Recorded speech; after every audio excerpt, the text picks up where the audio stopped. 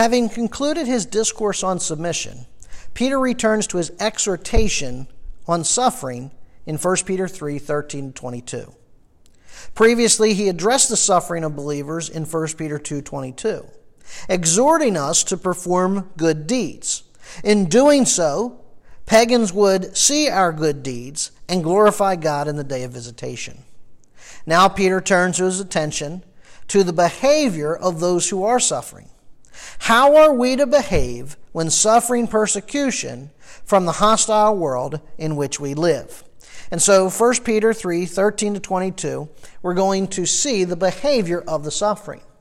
And we're going to begin in verses 13-17 to see the behavior of the suffering believers. The behavior of suffering believers. Verse 13 begins, "Who is there to harm you if you prove zealous for what is good? But even if you should suffer for the sake of righteousness, you are blessed. And do not fear their intimidation, and do not be troubled, but sanctify Christ as Lord in your hearts, always being ready to make a defense to everyone who asks you to give an account for the hope that is in you, yet with gentleness and reverence.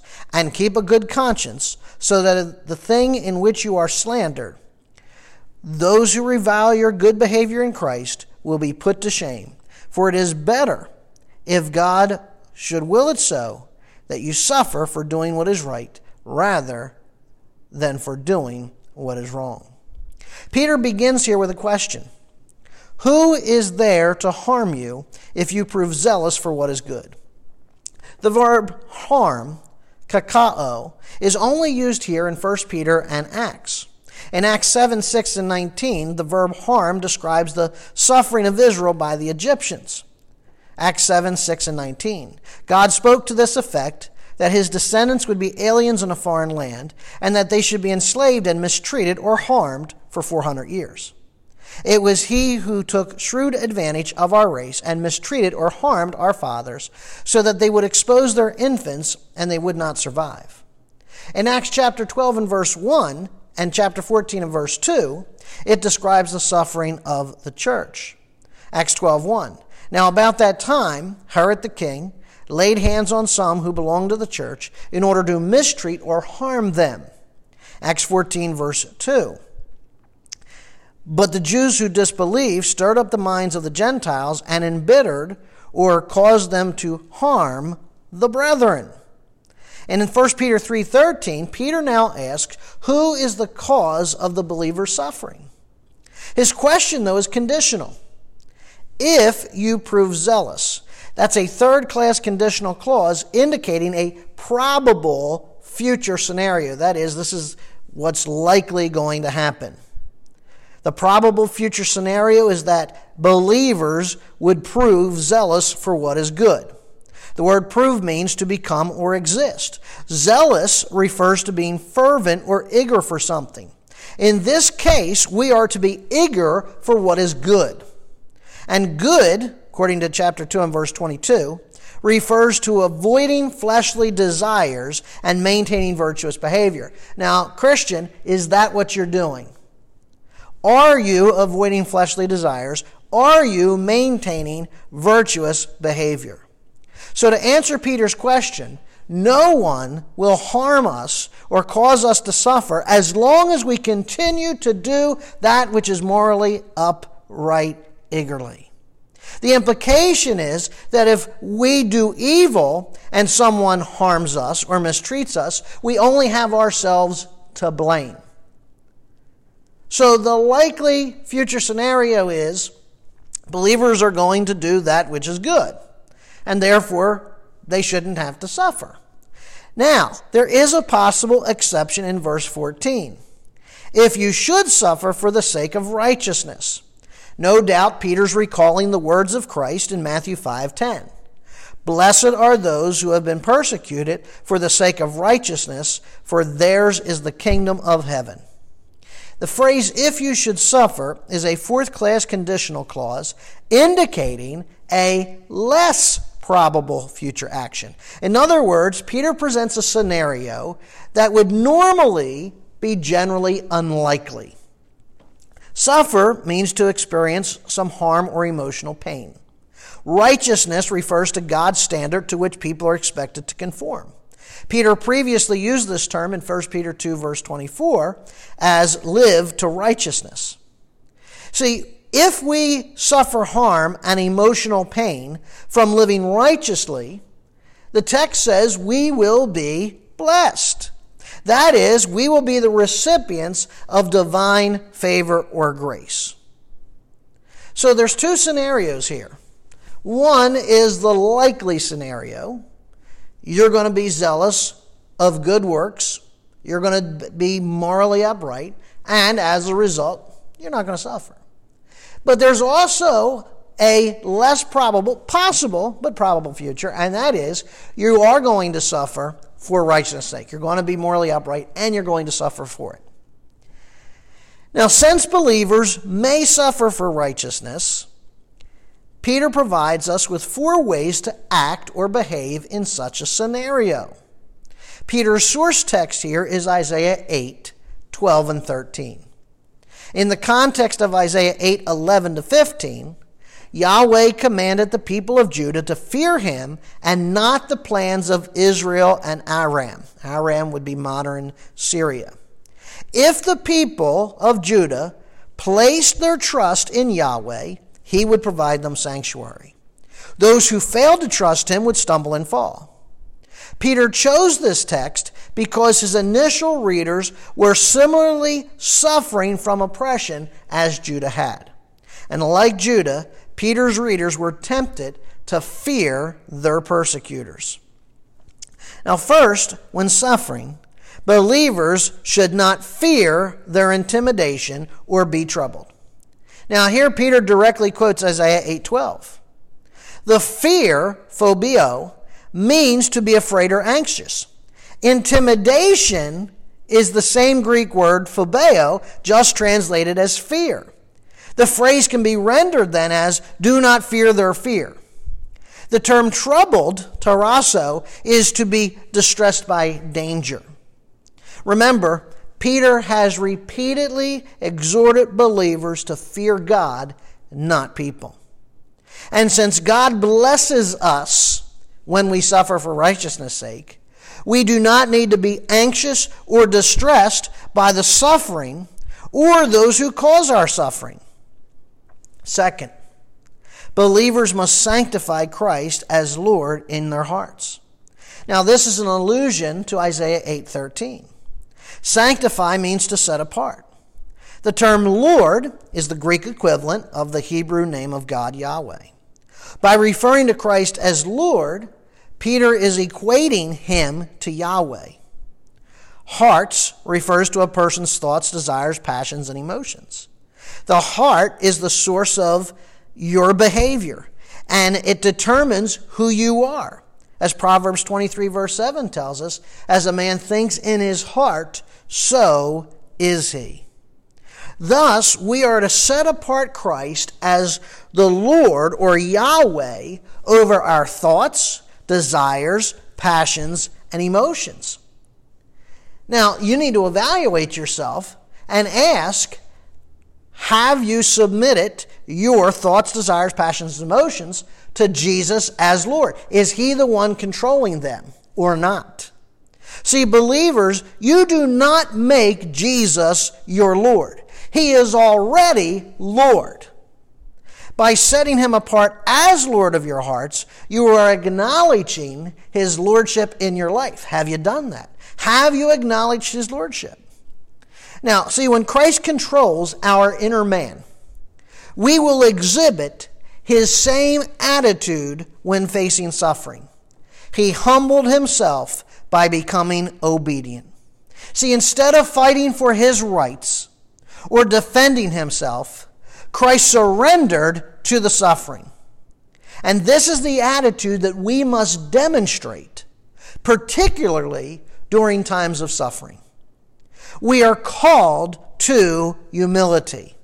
And a humble believer is a believer whose Lord is Christ. A believer who is not humble has not submitted themselves to Christ's lordship. Examine yourself. Are you a humble person? Humility is a mark of surrender to the lordship of Christ. Pride, on the other hand, is evidence that you have not surrendered to his lordship.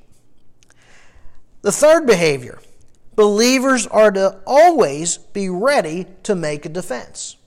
Now, so when we suffer, first of all, we're told, don't fear their fear. Don't be distressed by the danger. Second, we're told to set apart Christ as the Lord of our hearts. And third, we're to always be ready to make a defense. Now, the phrase always be ready means wholly and regularly prepared to do something. To make a defense, apologia, is to make a verbal, reasoned defense to prove what someone believes. Now, the term apologetics is derived from the Greek term apologia. And notice it's to everyone who asks. That envisions the fact that we're to make a defense to a wide variety of people. Such defense makes Christianity markedly different from the surrounding pagan religions, which require secrecy of their beliefs. Thus, believers must be wholly and regularly prepared to provide a reasonable defense for their beliefs to all who ask. Are you prepared? Are you wholly and regularly prepared to provide a reasonable defense of your beliefs? Now, that is not to say that every one of us are going to be a doctorate-level apologist. What it does mean, though, is that all of us must have a grasp upon the essentials of orthodoxy and the ability to explain what they believe or why they believe those essentials to be true. Do you know what biblical orthodoxy is? Can you outline biblical orthodoxy? Can you outline what identifies Christianity and makes it different? The faith once delivered. And can you defend from Scripture why those things are true? You see, there's no room for claiming that biblical doctrine is above your pay grade. That is a cop-out. That's a cop-out. If you come upon something that you don't know or understand biblically, it is incumbent upon you to find the answers. Now notice the subject of this particular defense is the hope that is in you. The term hope is an eager, confident expectation centered on the triune God. As previously discussed, this hope is living or active.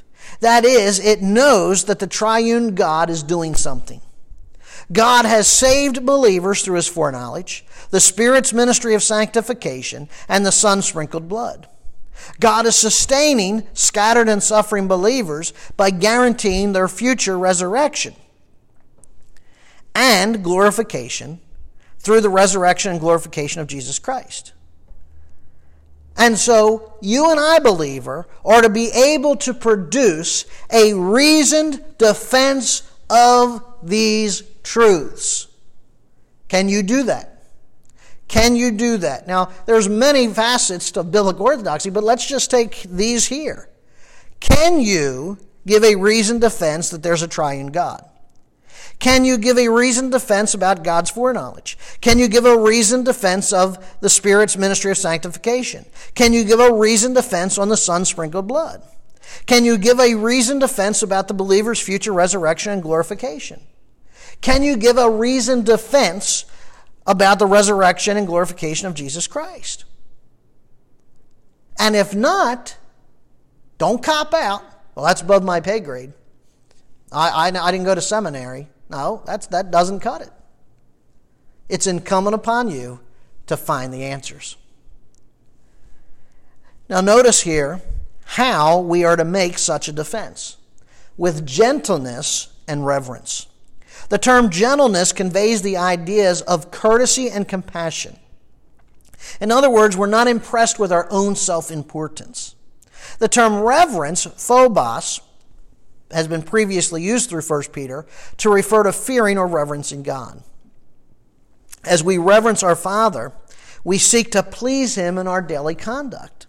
Thus, in defending what we believe, we are to do it with courtesy and compassion. There is no room for arrogance, aggressiveness, or acrimony. These things are not to be there. No arrogance, no aggressiveness, no acrimony. As well, such a defense is to be conducted out of reverence for God. See, God is your witness, believer, and you are going to be held more responsible to Him for your defense than those to whom you present your defense. And so when somebody questions you or corners you or puts you on the spot and asks you why you believe whatever you believe, do you respond in arrogance or do you respond aggressively? If that's how you're responding, you're not responding biblically. If you have to yell and raise your voice or talk over the other person and think you're making your point, I've got news for you. That's not God's way of making a defense of what you believe. That's your flesh. Number 4, believers are to keep a good conscience. A good conscience. Again, good refers to that which is morally excellent or righteous or beneficial.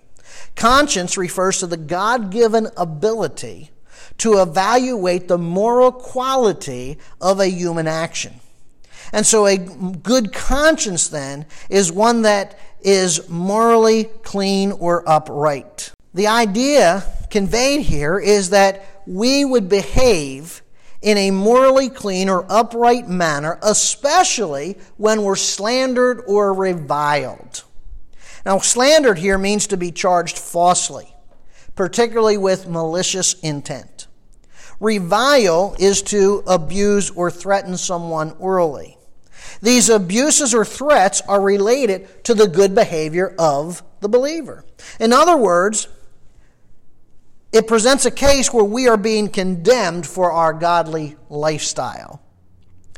When falsely charged or threatened, we must keep a good conscience so that those doing the charging and threatening will be put to shame.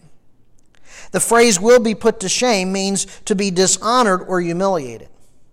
So when you and I behave morally and uprightly, when we're falsely charged or threatened, those who trump up such charges or threats will be humiliated. And it's worth noting that it is not our responsibility to humiliate our accusers. That's not our job. That responsibility belongs only to God. Romans 12:19. Never take your own revenge, beloved, but leave room for the wrath of God. For it is written, vengeance is mine, I will repay, says the Lord. Peter concludes his exhortation on the behavior of believers with a reminder. He says it is better to suffer for doing what is right than what is wrong. Peter uses the optative mood of the verb suffer because he does not know the degree that God will bring suffering into our lives. Some of us will experience more suffering than others. Nonetheless, we can rest in knowing that our suffering is not outside of God's will. As the book of Job demonstrates, God's people cannot be touched apart from His permission. Let's move on to verses 18 to 22. And now let's consider the behavior of the suffering Christ. The behavior of the suffering Christ. Verse 18. For Christ also died for sins, once for all, the just for the unjust, so that He might bring us to God, having been put to death in the flesh, but made alive in the Spirit, in which also He went and made proclamation to the spirits now in prison, who were once disobedient when the patience of God kept waiting in the days of Noah, during the construction of the ark, in which a few, that is, 8 persons, were brought safely through the water. Corresponding to that, baptism now saves you, not the removal of dirt from the flesh, but an appeal to God for a good conscience, through the resurrection of Jesus Christ, who is at the right hand of God, having gone into heaven, after angels and authorities and powers had been subjected to Him. Now previously, Peter presented Christ as the suffering, submissive servant in 1 Peter 2, 21 to 25. There we were admonished to follow Christ's example in 5 ways.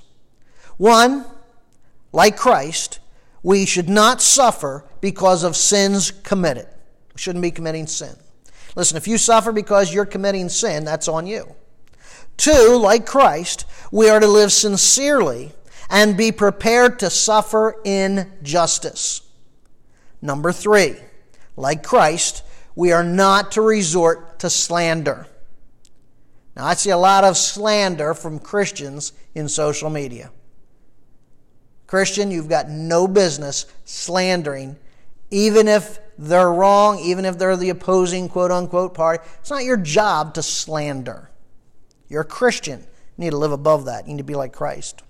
4, like Christ, we are not to threaten or retaliate. And number 5, like Christ, we must willingly submit to suffering, knowing it's God's will.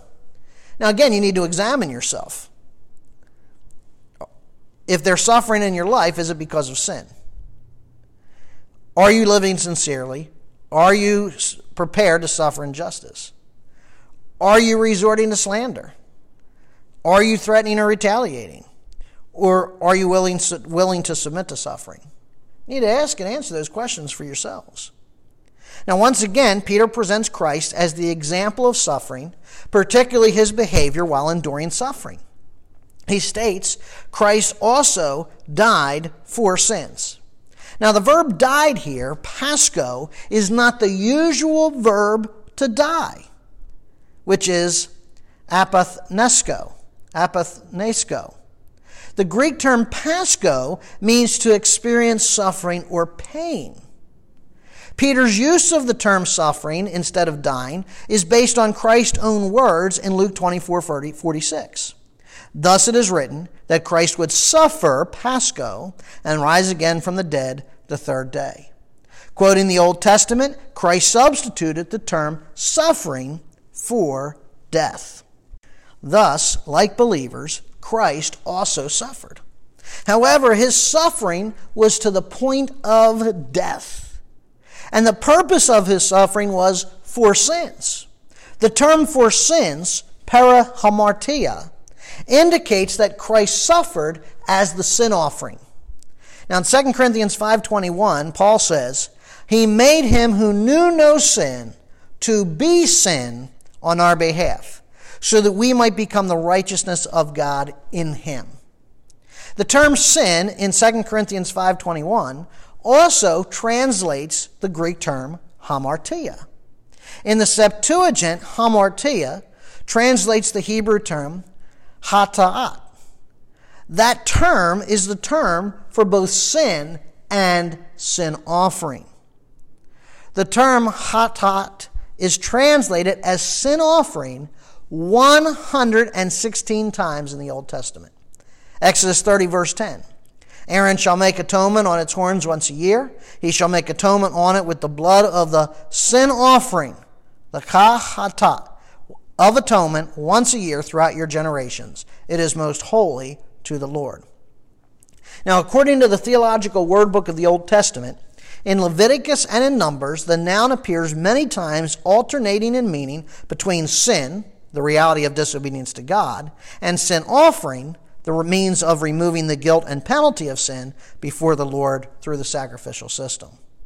Peter's point in verse 18 and Paul's point in 2 Corinthians 5:21 is that Christ became the sin offering. Because Jesus was the sinless one, God made him the sin offering so that his wrath against humanity's sin could be assuaged. In the 4th century, Ambrosiaster stated this, quote, in view of the fact that he was made an offering for sins, it is not wrong for him to be said to have been made sin, because in the law the sacrifice which was offered for sins used to be called a sin. The Tree of Life version, a Messianic Jewish translation of the Bible, translates 2 Corinthians 5:21 as follows. He made the one who knew no sin to become a sin offering on our behalf. Thus Christ's suffering death provides atonement. Christ suffered and died as the sin offering once for all. Now we see that term several times in the book of Hebrews. Hebrews 7:27. Who does not need daily, like those high priests, to offer up sacrifices, first for his own sins, and then for the sins of the people, because this he did once for all, when he offered up himself. Hebrews 9:12. And not through the blood of goats and calves, but through his own blood, he entered the holy place once for all, having obtained eternal redemption. Hebrews 10:10. By this will we have been sanctified through the offering of the body of Jesus Christ once for all. Once for all means that Christ's sacrifice as the sin offering happened on one occasion to exclude all other occasions. As well, it means taking place once and to the exclusion of any further occurrence, once for all, once and never again. See, Christ's sacrificial death is so sufficient that it does not need to be repeated or renewed. Because he died once for all times, when you and I were regenerated, we were regenerated once for all times. Christ's suffering was also substitutionary, the just for the unjust. The term just indicates that Christ was perfect in his conformity to God's law. He was sinless, and his suffering was undeserved. That Christ suffered unfairly and remained sinless is the example for you and I to follow. Undeserved suffering is no excuse for you and I to sin. The term unjust depicts you and I, humanity, as transgressors of God's law. Because of transgression or sin, we needed a substitute who could bring us to God. And the term bring conveys the sense of access to God.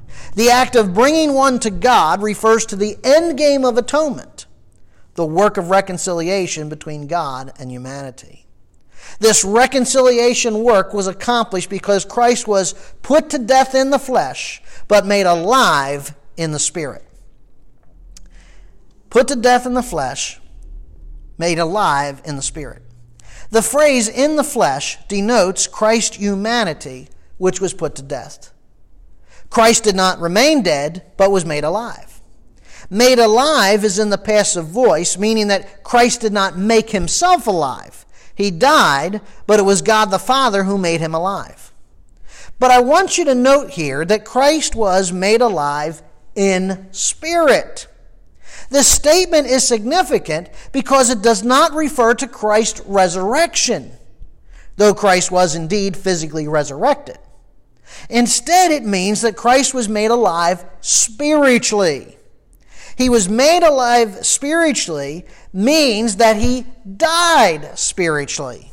Indeed, that is precisely what occurred. When Jesus hung on the cross, he cried out, my God, why have you forsaken me?" At that moment, Christ suffered spiritual death, separation from God. After this, Christ proclaimed, "It is finished," and physically died.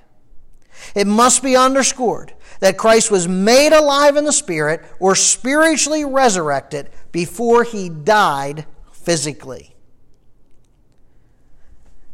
Now, Christ, being physically dead, was buried in the tomb, awaiting resurrection 72 hours later. However, being spiritually alive, Christ began a ministry in Sheol. See the phrase there, "in which also he went." That indicates that Christ's resurrected spirit went from one plane of existence to another, that is, from earth to Sheol. Now, during the era before the Messiah's death and resurrection, everyone upon death went to Sheol. Genesis 37:35. Then all his sons and all his daughters arose to comfort him, but he refused to be comforted. And he said, "Surely I will go down to Sheol in mourning for my son." So his father wept for him. Proverbs 9:18. But he does not know that the dead are there, that her guests are in the depths of Sheol. Sheol is divided into two compartments, a lower compartment and an upper compartment, separated by a vast chasm. Luke 16:26.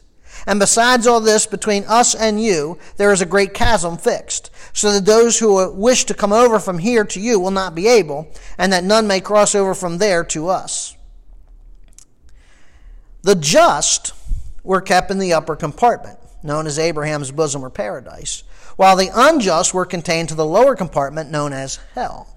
Following his physical resurrection, Christ removed paradise and took its inhabitants to heaven.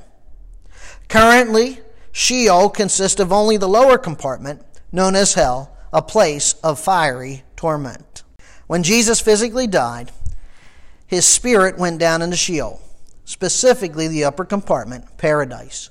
He then crossed the chasm and entered into the lower compartment, the place of fiery torment. And while there, Peter says, he went and made proclamation to the spirits now in prison. The term spirits needs to be understood as angelic beings, as Hebrews 1:14 uses the same term, spirits, referring to angelic beings. Now, while Satan and his demons are not in hell, some angelic beings are permanently imprisoned in hell, specifically in a place known as Tartarus. Tartarus is a term that originated in Greek mythology, where the demigods were punished. And according to Greek mythology, Tartarus was a place lower than hell, or Hades, set aside for the most wicked. The Jews used this term to describe the prison house where fallen angels were confined. According to the book of Enoch, 1 Enoch states this: "There are a number of the stars of heaven which have transgressed the commandment of the Lord, and are bound here till 10,000 years, the time entailed by their sins, are consummated. And he said unto me, This place is for the prison of the angels, and here they will be imprisoned forever." Peter quotes Enoch when referencing the fallen angels consigned in Tartarus in 2 Peter 2:4. "For if God did not spare the angels when they sinned, but cast them into Tartarus, or hell, and committed them to pits of darkness reserved for judgment." Peter's term usage does not indicate that he believed in Greek mythology. He simply adapted the term. As well, Peter's reference to the book of Enoch does not make it inspired by God. These fallen angels are imprisoned in Tartarus. Why? Because they left the angelic realm and entered the human realm, Jude 6. And angels who did not keep their own domain, but abandoned their proper abode, he has kept in eternal bonds under darkness for the judgment of the great day. The phrase abandon their proper abode refers to having illicit sexual relationships and references Genesis 6. Genesis 6 verses 1 and 2 and verse 4. "It came about when men began to multiply on the face of the land, and daughters were born to them, that the sons of God saw the daughters of men were beautiful, and they took wives for themselves, whomever they chose. The Nephilim were on the earth in those days, and also afterwards, when the sons of God came into the daughters of men, and they bore children to them. Those who were the mighty men of old, men of renown." Now, every reference to the sons of God in the Old Testament is to angels. In addition, the Septuagint translates sons of God in Genesis 6 as angels. Again, the book of 1 Enoch states, "And it came to pass, when the children of men had multiplied in those days, were born unto them beautiful and comely daughters. And the angels, the children of heaven, saw and lusted after them, and said to one another, Come, let us choose wives from among the children of men, and beget us children." So in the words of Peter, these sons of God, or angels, were disobedient, taking the daughters of men as wives. The term took, used in Genesis 6:2, is the collective term for entering into a marriage relationship. And the result of this insidious union between fallen angels and human women were the Nephilim, or fallen ones. Now, not all fallen angels took human women as wives, but there is no doubt that Satan orchestrated this. Satan, knowing the promise that the seed son would crush his head, wanted to corrupt the seed of the woman and prevent the Messiah's coming. Now notice, when Christ went into Sheol, he went there to make a proclamation to the spirits in prison. The proclamation which Christ made to these imprisoned demons was not the gospel. Peter uses the term euangelizo in his epistles to denote the gospel. Here the term is kerusso, meaning to announce important news loudly. Christ announced that Satan's attempt to corrupt the seed of the woman failed. His death provided salvation for humanity and guaranteed Satan's final destiny in the lake of fire. Now in verse 20, Peter alludes to the patience of God concerning Noah's building of the ark. The phrase refers to the 120 years during which God allowed humanity to repent before the coming judgment. And when the flood arrived, all humanity was wiped out except for the 8 persons aboard the ark. Peter references the flood narrative as an encouragement to us. See, like Noah and his family, the Jewish believers first reading this epistle were few in numbers and surrounded by paganism and hostility. And Peter's point was that they did not need to be discouraged by their small number, nor do we. The time of suffering which believers endure is also a time for those who cause the suffering to repent. And just as the flood's judgment vindicated Noah and his family, so too you and I will be vindicated at the great white throne judgment. Hence, Peter appeals to us to persevere like Christ and Noah. Will you persevere like Christ and Noah? God preserved both Christ and Noah when each endured the suffering of persecution, and he'll do the same for us. Peter then announces that the flood is a type of baptism in verse 21. The term corresponding to antitypos refers to the antitype or fulfillment of the type. Now, a type is an Old Testament person, event, or thing that has historical reality and is designed by God to prefigure or foreshadow in a preparatory way a real person, event, or thing so designated in the New Testament, and that corresponds to and fulfills or heightens the type. So in the context here, the flood is the type. That's the Old Testament event. And baptism is the antitype, okay? Baptism is the thing that fulfills or heightens the type. Now, the flood is a type of baptism in the following sense. Both events picture the death, burial, and resurrection of Jesus Christ. When the flood came, the earth was entirely immersed in the water. So too, believer, you and I are to be wholly immersed in the waters of baptism. And death was the result of immersing the earth under the waters of the flood.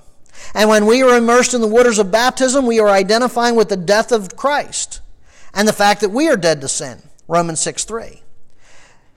Do you not know that all of us who have been baptized into Christ Jesus have been baptized into his death? Noah and his family passed through the waters of the flood and stepped out on dry land. When we pass through the waters of baptism and come forth out of the water, we identify with Christ's resurrection. Romans 6:4. Therefore, we have been buried with him through baptism into death, so that as Christ was raised from the dead through the glory of the Father, so we too might walk in newness of life. Colossians 2:12. Having been buried with him in baptism, in which you were also raised up with him through faith in the working of God who raised him from the dead. Now, Peter makes a statement about baptism that has confused the modern reader of Scripture. He states that baptism now saves you. And to be clear, Peter is not promoting salvation by baptism. Baptism is the public testimony of repentance of sin and faith in Christ. And repentance and faith always precede the act of baptism in Scripture. Furthermore, Peter clarifies his statement to avoid any misinterpretations. First, he states that baptism is not the removal of dirt from the flesh. In other words, baptism does not cleanse anyone from sin. Second, he states that baptism is an appeal to God for a good conscience. Now, Hebrews 10:22 tells us that we were given that good conscience through the death and resurrection of Christ. Our hearts were sprinkled clean from an evil conscience and our bodies washed with pure water. Now, here's the key. The term appeal occurs only here in the New Testament and can be rendered a pledge or a binding commitment to a contract's terms. Hence, it is it is in the act of baptism that the believer pledges to God to maintain a good conscience. Have you been baptized? If not, let's sit down and talk. And if you have been baptized, remember, you have committed yourself to maintain a good conscience. You've committed yourself to God, that you're going to live in the newness of life. Peter now concludes his enunciation of Christ, the suffering servant, by stating that his suffering and servitude are finished. He's now at the right hand of God. And that he is at the right hand of God displays that he has divine authority. The reference to the right hand is an allusion to Psalm 110, verse 1. The Lord, Yahweh, says to my Lord, Adonai, sit at my right hand. Here the equality between the Father and Son is emphasized. The Son's redemptive work is complete, and he is sitting to the right of his Father, the King. And one who sits at the right hand of the King is equal to the King. No angel has ever sat or will sit at God's right hand. Luke 1:19. The angels stand in the presence of God. Again, Revelation 8:2. The angels stood before God. From the moment Christ entered heaven and sat down at the right hand of the Father, angels and authorities and power had been subjected to him. Angels and authority and power refers to holy angels and demonic forces. Therefore, though we may suffer, Christ still reigns and has not abandoned us to the demonic forces that may be behind our suffering. My friends, to one degree or another, we are going to experience suffering. Some more, some less. But how you behave in suffering will speak volumes to the world around you. We must consider 4 questions. First, are you anxious or distressed by your sufferings or persecutors? Friend, you only need fear God. Do not fear the suffering and do not fear the persecutors.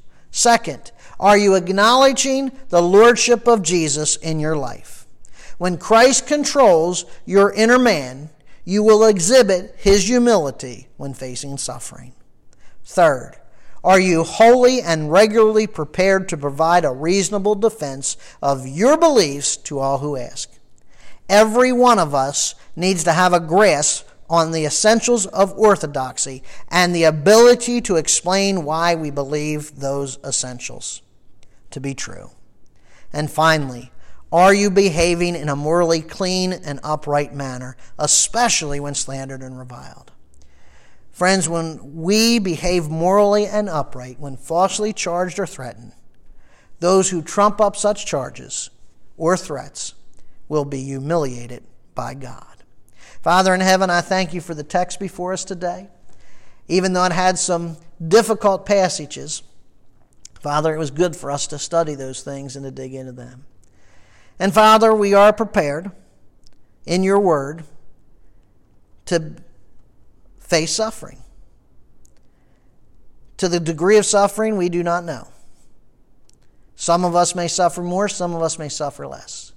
But in whatever suffering we face, Father God, I ask and pray that we will behave in a Christ-like fashion. That we will behave as he behaved. That we'll be willing to lay down our rights. That we'll be willing to suffer injustice. That we will be willing to return no slander or threats. That, Father, we won't slander, but we'll live godly. Keep us humble, Father. Help us to continue to acknowledge and submit to your lordship. Take control of our thoughts and mind and emotions and passions, so that in all that we say and do, you might be glorified. We pray in your Son's name. Amen.